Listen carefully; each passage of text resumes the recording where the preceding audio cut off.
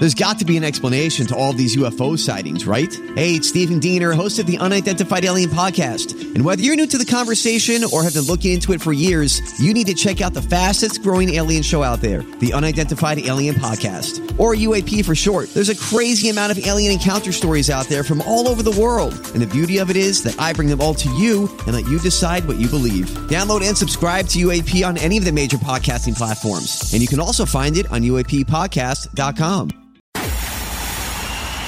It's time for Joyce's Thought of the Day on News Talk 850 WFTL. The 26th Amendment, which gave the right to vote for 18-year-olds, took only 3 months and 8 days to be ratified. Why? Simple. The people demanded it.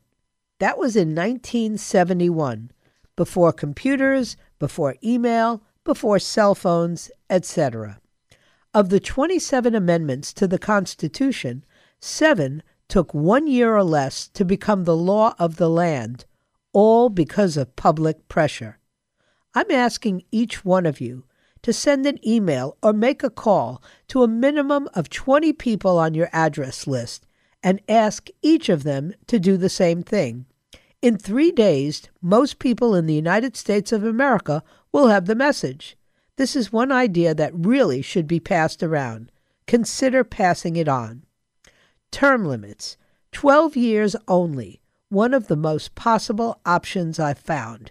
2 6-year Senate terms, 6 2-year House terms, 1 6-year Senate term, and 3 2-year House terms. No tenure, no pension. A congressman collects a salary while in office and receives no pay when they're out of office. Congress, past, present, and future, participate in Social Security like the rest of us. All funds in the Congressional Retirement Fund be moved to the Social Security system immediately. All future funds flow into the Social Security system, and Congress participates with the American people.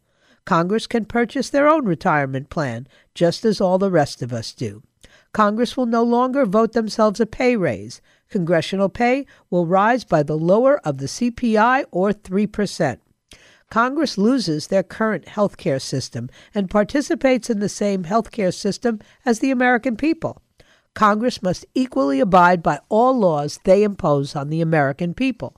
All contracts with past and present congressmen are void, effective immediately. The American people did not make this contract with congressmen. Congressmen made all these contracts for themselves. Serving in Congress is an honor, not a career.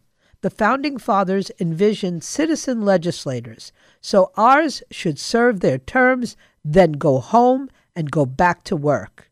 If each one of us contacts a minimum of 20 people, then it will only take 3 days for most people in the country to receive the message. Maybe it is time. This is how you fix Congress. And if you agree with me, then it's your responsibility to pass it on. If you don't agree with me, well, then what can I tell you? You're dead from the neck up, and sometimes stupid people get in the way of progress. Get Joyce's Thought of the Day anytime. Subscribe to her podcast right now on the all-new 850 app and at 850WFTL.com.